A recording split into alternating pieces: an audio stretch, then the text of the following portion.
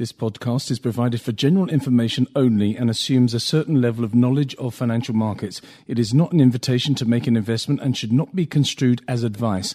The views in this podcast are those of the contributors at the time of publication and do not necessarily reflect those of Investec Asset Management. The value of investments can fall as well as rise, and losses may be made. As always on a Tuesday, it's the Investec Asset Management sponsored Big Picture, and the big picture is a big picture in Europe. It's the third biggest picture because the Italian economy is the third biggest in the Eurozone, and it's come sharply into focus recently. On the telephone now to tell us why is John Stopford, Head of Multi-Asset Income at Investec Asset Management in London. John, over the last few days, Italy has suddenly come sharply into focus, not because of not being in the World Cup, but because of political reasons. It's a fascinating story. Yes, indeed. So the Italians had an election a few months ago. Populist parties basically got the largest share of the vote. There was some question about whether the two main populist parties that are sort of left-leaning and to the right could get together. They managed to get together. They started to form a government. And then Italy has this sort of constitutional arrangement where the president can block things if he thinks that they are against the interests of the country.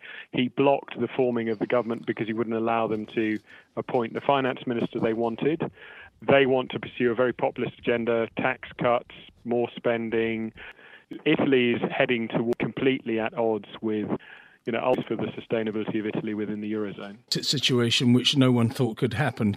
People are saying, well, it's the end of May and it's the holidays in Northern Europe and Southern Europe as well. And this is just something that is a nice distraction for Bloomberg and CNBC and other radio and television stations. But do you think that there's any foundation to this? Do you think this is a chance for the Eurozone to start to unravel post-Brexit? I'm not sure it's immediate, and Italy, I think, is more embedded in Europe than the UK ever has been. And I think, Italians generally regard themselves as European. The problem is that the solutions that Italy has generally pursued when it's had economic difficulties no longer exist within the Eurozone. So typically Italy would devalue the lira to regain competitiveness, and that would boost growth and so on. They've been living in a sort of world without growth now for most of the last 20 years. Their debt level remains unsustainable in the medium term. The Italian economy is probably pretty uncompetitive relative to its northern trading partners within Europe, and Italians are getting a bit sick of it. And so I think, this definitely could be the beginning of the end, and the parties involved trying to put the coalition together are inherently more Eurosceptic. They're sort of populist and less mainstream. They have raised the possibility of parallel currencies. They've raised the possibility of exit. They didn't explicitly campaign on that basis. If anything, they toned down their rhetoric. But their policy platform is at odds with the direction that France definitely wants to go in, that Germany wants to go in, and so on. And so, it's not obvious what the solution is and how, on a sort of 5-year view or a 10-year view, Italian membership of the Eurozone is compatible with, the needs and desires of the Italian electorate. The market reaction has been quite marked, and it's been over a period where there have been a couple of holidays, both in the United States and the UK, and also, therefore, the Eurozone, and therefore there's been a little bit of illiquidity and maybe an unusual movement to the upside or the downside. But do you think that the markets are correct in what they've done today, for example, which has been asset classes getting, certainly risky asset classes, both bonds and equities, coming under pressure? Do you think that's justified? Well, it clearly raises the uncertainty around the Eurozone and around growth in Europe, and it pushes up risk premia and so on. I'm not sure it's been that dramatic yet. If you look at, yes, Italian equities are down quite a lot, but they're still up a lot over the last sort of 12 to 18 months. If you look at, the yield that Italian bonds are paying over German government bonds, it's sort of, well off the highs that we saw ahead of Mario Draghi's, I'll do what it takes speech of sort of 2011, 2012.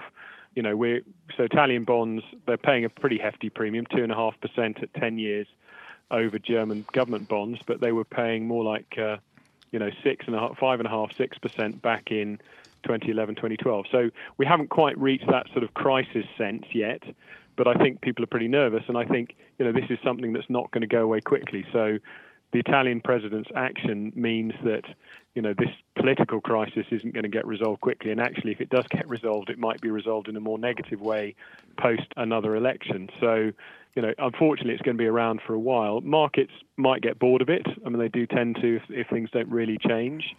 But longer term, it does look challenging for Italy within the euro area, particularly next time we hit a recession and growth takes a general turn for the worst.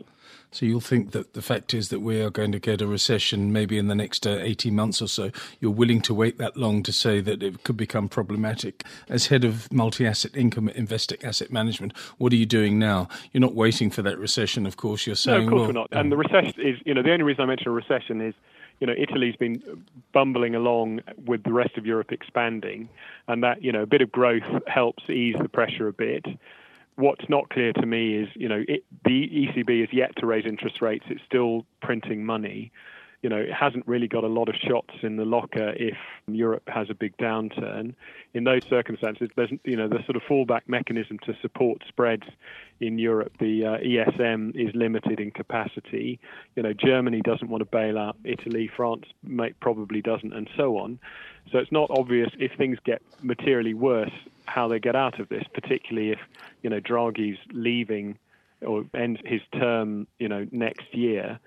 The future looks a bit troubling on that basis. I mean, what are we doing? We're tending to run light positions or even slight small short positions in the euro against other major European currencies, so things like the Swiss franc, sterling, Swedish krona, Norwegian krona, and so on. We're tending to avoid European bonds full stop and have essentially a small short position there. And we're pretty circumspect again about sort of peripheral exposure, including equity. So the beauty we have is we have a global mandate. So we can look at all markets and focus on the ones where, this isn't such a direct impact, look for the opportunities there and not have to play where the environment is just massively driven by politics and uncertainty. But on the other hand, you are, it sounds to me, fairly cautious about the future, and you're going to more exotic asset classes and more exotic well, not really. Insurance we're going policies. to places like Australia and the US and Sweden and whatever. It's not necessarily about going to the nutty fringe. It's about actually identifying, the developed world is much bigger than Italy, and it's much bigger even than core Europe or Europe. And even within Europe, there are some interesting, I think, areas to invest. Yes, I mean, emerging markets also have some interesting opportunities potentially, although clearly they're struggling with a stronger dollar. They're struggling with, concerns about policy change and tightening of dollar liquidity. So we're not rushing in there at all. We're maybe looking selectively for opportunities. But we don't have to play in Italy, so why do it? I mean, it's, too much of a coin toss at the moment for us. If you were a punter, and let's talk about it in a horse racing terminology now, you had to have a trifecta, emerging markets, Eurozone and US markets, all at very, I would say, pivotal moments in their lives. Would you be going for that trifecta? Not really. I mean, I think we pick securities from the bottom up and then think about the sort of macro risks after that. So, there are some good companies in Europe, there are some good companies in EM and bonds, and the same in the US. I think at the moment the US probably looks a slightly safer bet than Europe, but that's more tactical perhaps. Emerging markets, I mean, I think it's about taking advantage of the volatility at the moment, taking advantage of the near-term weakness and recognizing that if we are still 18 months, 2 years or so from the next recession, that actually, if you can buy some of these things cheaply and, the risk reward looks attractive, then accumulating into weakness, limited exposure within emerging markets actually probably makes sense. John, thanks so much for your time this evening. That's John Stopford, Head of Multi-Asset Income at Investec Asset Management in London. In South Africa, Investec Asset Management is an authorised financial services provider.